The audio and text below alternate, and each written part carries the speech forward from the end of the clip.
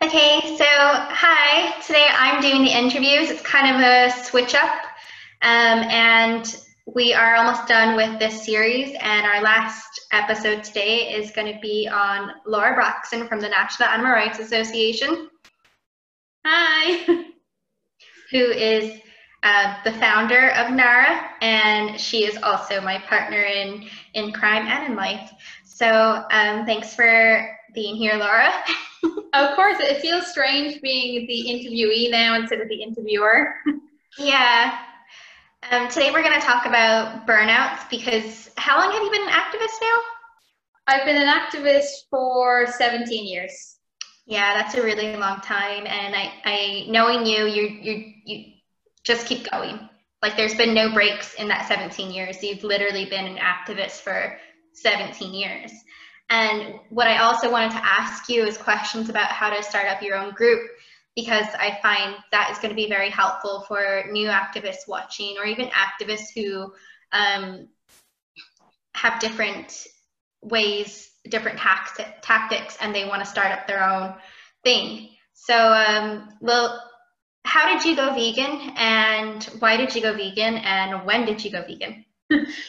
Okay, so I went vegetarian first when I was 12, and it was just because of my love for animals. My parents had a big animal sanctuary, and it just didn't make sense for me anymore to be loving the animals we cared for so much and then coming in and eating another animal. So for me, when I was 12, I connected the dots, went vegetarian. My parents went vegetarian with me. And then a year later, it was actually my mom had read a book which talked about veganism. And so she was the one to suggest going vegan, and we talked about it. It seemed like the right thing to do. So we went vegan without really knowing any other vegans or knowing particularly much about animal rights. It just made sense for us, and we did it together then as a family. And then by the time I was 14, I kind of felt being vegan wasn't enough, and that to make a difference, you have to get out there and get active. So that's what started my journey into activism anyway. Very good. Do you remember your first protest? Yeah, it was at the Spire with the kind of PETA group at the time. It was a protest about circuses, and it was just kind of flyers and things like that. So that was my first ever protest. And then my second ever protest was actually outside a circus. And the majority of the activists there were attacked. And Oh my God. that was like my second ever protest. And then it resulted in a court case and me having as a 14-year-old having to go in to Garda stations and give statements and things like that. So it was a very jolting introduction to activism, definitely. Yeah, that's pretty shocking. So with that, when did you start up NARA, and what made you start up NARA? Were you a part of any other groups before that? Yeah, I got involved in a lot of local and international groups in Ireland. And by the time I was about 15, 16, I was already running anti-fur campaigns. Dublin used to be full of boutiques selling fur, and one by one with campaigning, we got them to adopt fur-free policies. So I kind of started off primarily campaigning against fur, and then I, over time, just kind of felt that other groups I was involved with didn't exactly align with my ethical concepts or tactical concepts. And that's what began NARA in 2007. Wow. Okay. So how many years ago is that? Because I'm really bad with math. Is that 13 or 14? 13 years ago. 13 years ago. Wow. Okay. So NARA's been running for 13 years. And was it easy starting up NARA? It was and it wasn't. I mean, most of when I started NARA, I paid for probably the majority of the materials myself, made all the materials myself.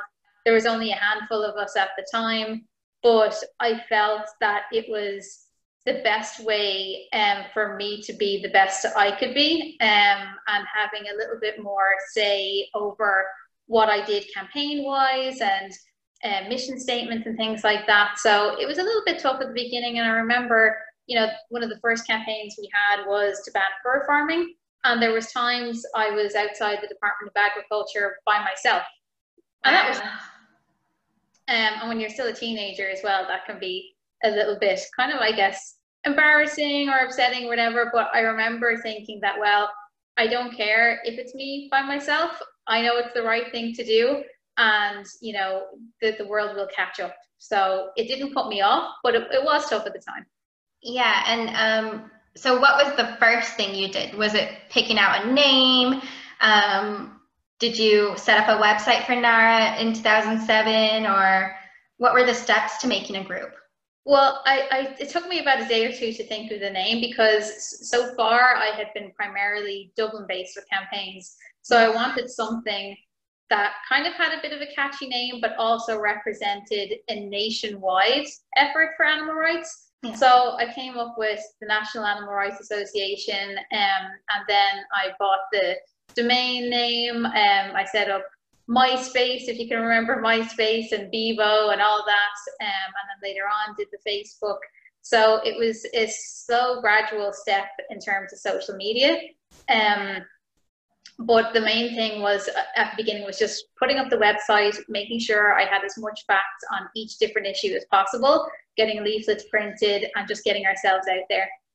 Yeah, and I think one of the things that is small and helpful, and I don't think a lot of people think about it, is our NARA cards actually spread the word that we're an organization as well. Whenever we have stalls, or whenever you're talking to a politician, you just giving them that card, I think, makes it, you know, really official. Yeah, and I find that business cards are easy to carry around.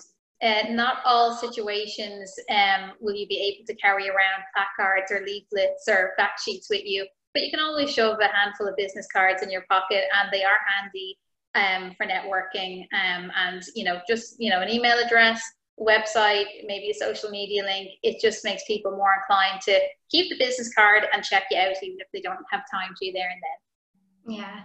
And what about NARA's first protest, like, or your first time organizing a protest for new vegans or people who want to start protesting now? What is the first steps that they should take in order to organize one and it be successful and safe? Well, the first thing to do would be do your research and pick your target. So say if you want to protest a fur shop, for example, make sure you know that they're going to be open and there on the day you pick to protest them. Make sure that you have a leaflet prepared, some posters prepared. They don't have to be really detailed, and they don't necessarily have to be professionally printed either. But just make your points clear, and make sure anything you put on the leaflet or the posters is factual and correct. And then, you know, just start spreading the word. If you don't know any vegans yet, bring family and friends along as a bit of moral support to give you a hand, and reach out to local veggie vegan groups if you have any in your area, and just start small. Don't put too many expectations on yourself. Like, don't set out to close down the fur shop that day. Give yourself some time to build up the campaign, build up momentum, and then you'll be in the right circumstances then to be able to maybe have meetings, get them to adopt fur-free policies, or if not, then yeah, let's shut them down. That sounds good. And I think as activists as well, you are kind of doing something political. So we have had times where, like, guards show up at our protests just to see what we're doing. And would you advise new activists to be prepared for that and know their rights? And what are some of the ways that they can learn this information as well? Absolutely. Like, I guess I had to sort of learn the hard way with protests without really fully knowing all my legal rights and public order acts and things like that. I had to just learn from experience how to deal with guards, but it's definitely worth going over the Public Order Act and reading up on what you are and aren't entitled to if a guard approaches you at a protest. And what we have a set of links and guides that we can send people. So if anyone wants them, email us info@naracampaigns.org. And they're just little fact sheets on how to deal with guards to make sure that you stay safe. But I would say when dealing with a guard, the most important thing is stay calm and realize that most of them don't know the ins and outs of the laws and what they can and can't do. So if you stay calm, make sure you maintain eye contact, don't show any weakness or fear or anything like that. You know, be strong, be firm, but be civil. A lot of them will back down. Like, I've been threatened with arrest dozens of times, and I can always talk myself out of it because I know what I can and can't do, and most guards don't. Yeah, they smell fear. Yeah, yeah, definitely. So that's kind of like setting up your own groups and starting your own protests. And how did you manage to keep this going for so long? Have you ever felt like giving up or felt disheartened and just want to stop it because nothing's going right? Well, I mean, nothing would make me stop or give up, but in terms of feeling disheartened, like, I want the world to go vegan yesterday.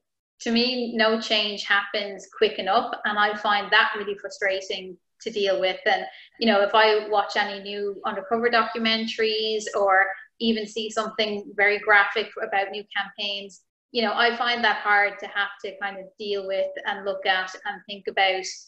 But I try and use my upset and my rage into action.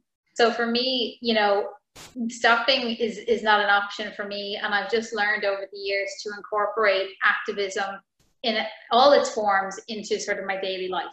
So for me, activism is a part of who I am, and it's routine for me at this stage to be thinking about it like all day, every day.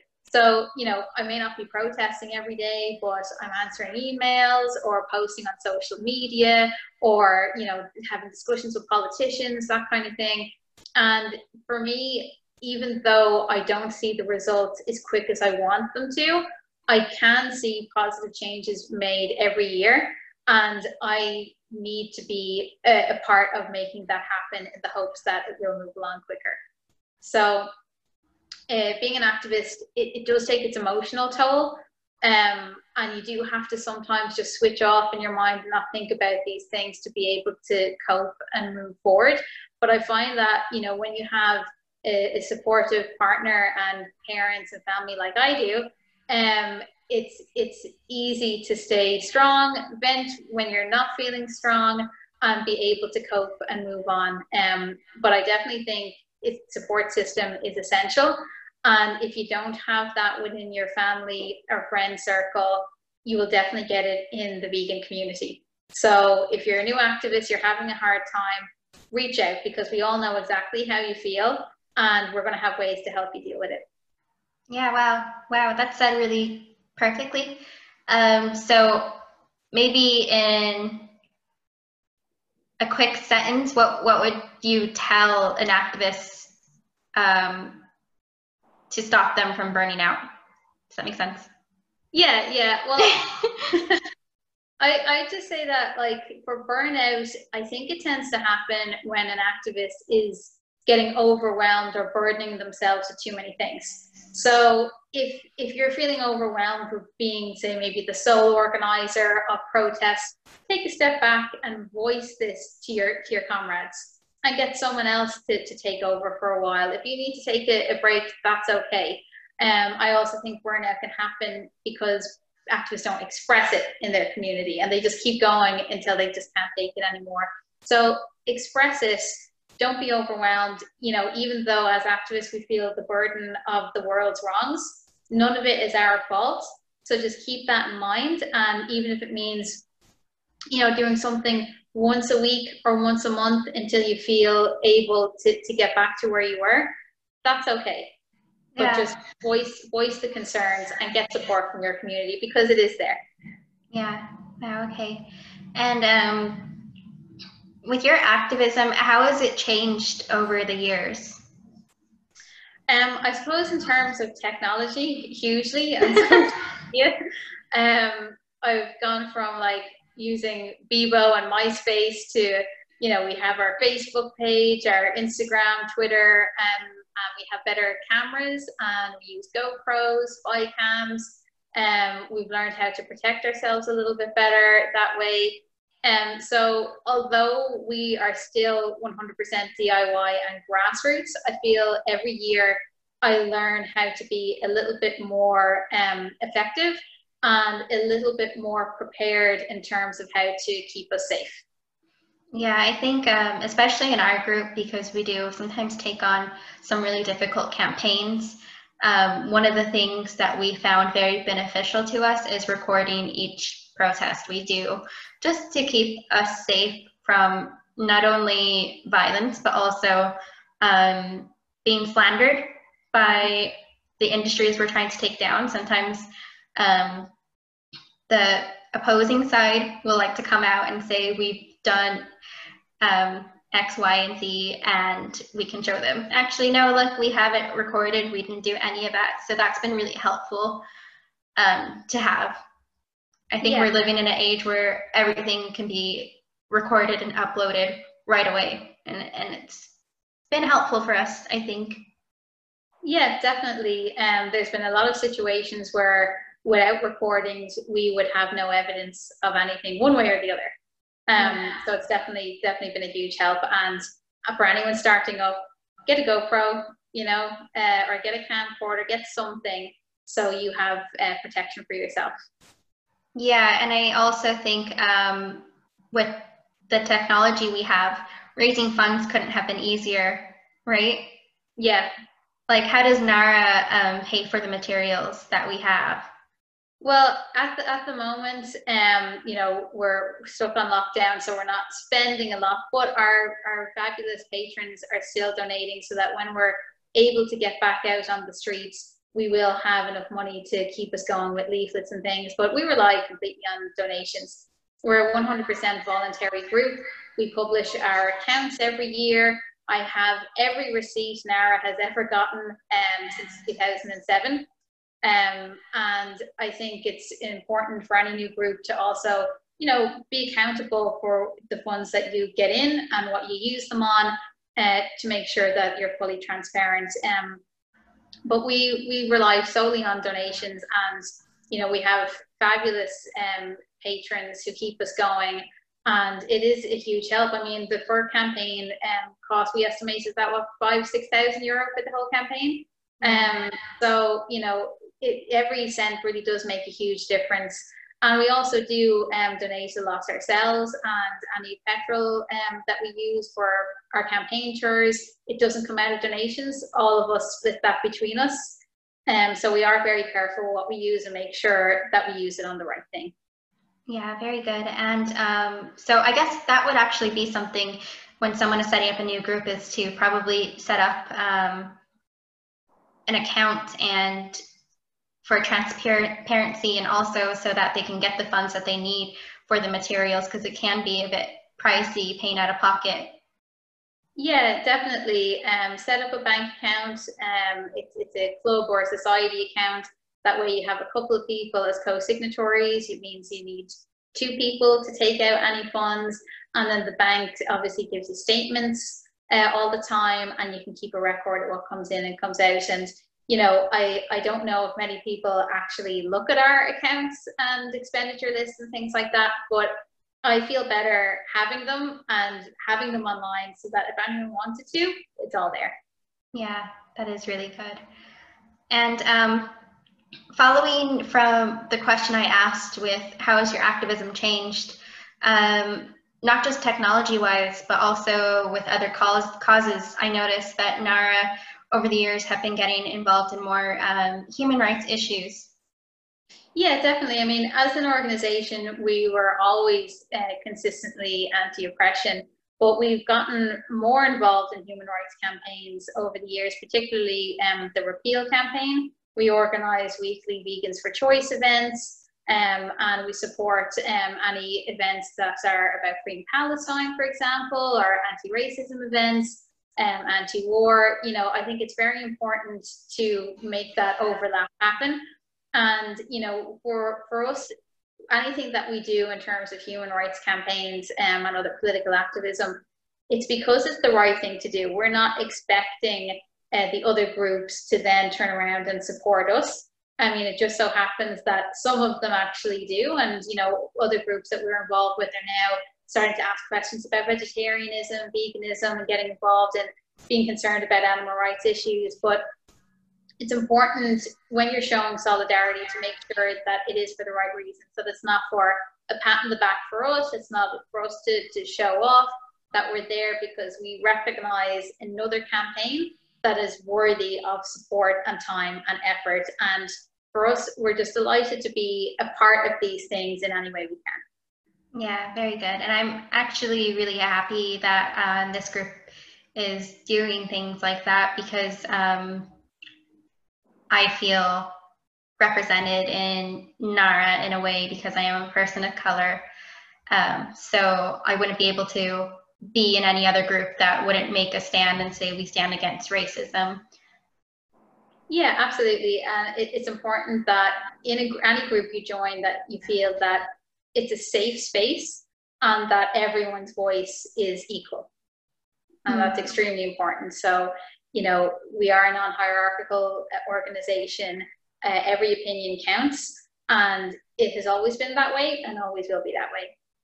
Yeah, and I think also when I'm thinking about it, new vegans and people who are wanting to start up their own group can take a bit from this with putting out a mission statement like what NARA has, that we don't tolerate any of these people in our group, so that it is a safe place for other people, for minorities to join your group. Yeah, definitely. Setting up a mission statement from the beginning is very important, because it lays down the groundwork for who you are as a group. And it makes people more inclined to approach you about things if they already know where you stand on these issues. So, you know, if anyone wants to check out the NARA website, it's naracampaigns.org. If you see anything you like on the website, whether it's information, whether it's parts of our mission statement or whatever, use it. Everything we have has always been available for those to share. So education and knowledge is key, and it's power. So if anyone wants to check out our website and you're thinking of starting your own group, take anything you want. Well, that's great. And what's the current campaign that NARA is working on at the moment? Our main campaign at the moment is the campaign to ban hair coursing.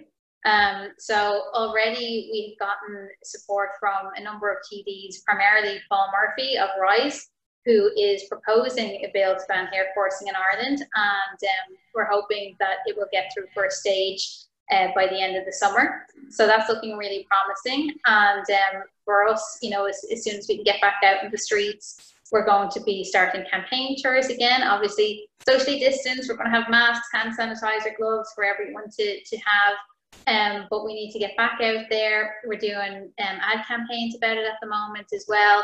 It's really important, especially following from the ban on fur farming, that we keep things going in terms of legislation. So we need this ban on hair coursing this year. And then I'd also view this as our window into banning fox hunting. So that's going to be next. Yeah, okay, cool. And what would you say to someone who's vegan and someone who wants to start activism but isn't quite ready to make the big commitment to protesting all the time? What are other ways that they can get involved and be a big help? Yeah, I mean, that's a very good point. Like, you know, protests aren't the be all and end all of activism. What can be really helpful is writing a letter to your local TD or your local county council. It can be sharing information on your own social media pages amongst friends and family. It can be writing a letter into a newspaper. It can be sending some texts into a radio station if there's a debate being had about these issues. You can take all of these steps, and with activism, everything works in getting to the end goal. I don't see one form as activism as better or worse than the other. They're all integral parts in making change happen. So start where you're comfortable with, and then pretty soon you're going to find yourself interested in attending a protest maybe, or doing a leaflet drop. But start small, start in your comfort zone and take it from there. And if you have any questions, ask your local group. I mean, you know, activists and vegans are very approachable, they're very friendly, and you know, if you have any questions or concerns, just voice it. And you know, in NARA, when anyone new comes to a protest, we really try our best to make them feel welcome, equal, and part of the team from day one, so that no one feels that kind of shyness or intimidation that I know I felt when I went to my workers' protest. Yeah. So start small and keep at it. Very good. And is there anything else you'd like to share? Just, check out our website. If anyone has any questions about anything, give us a shout. If anyone wants to get active in their own area, let us know, because we can send you leaflets, we can send you PDFs of poster designs. So any questions or queries, let us know, and hopefully we'll see you on the campaign's trail soon. Very good. Thanks, Laura. See you. Bye. Bye.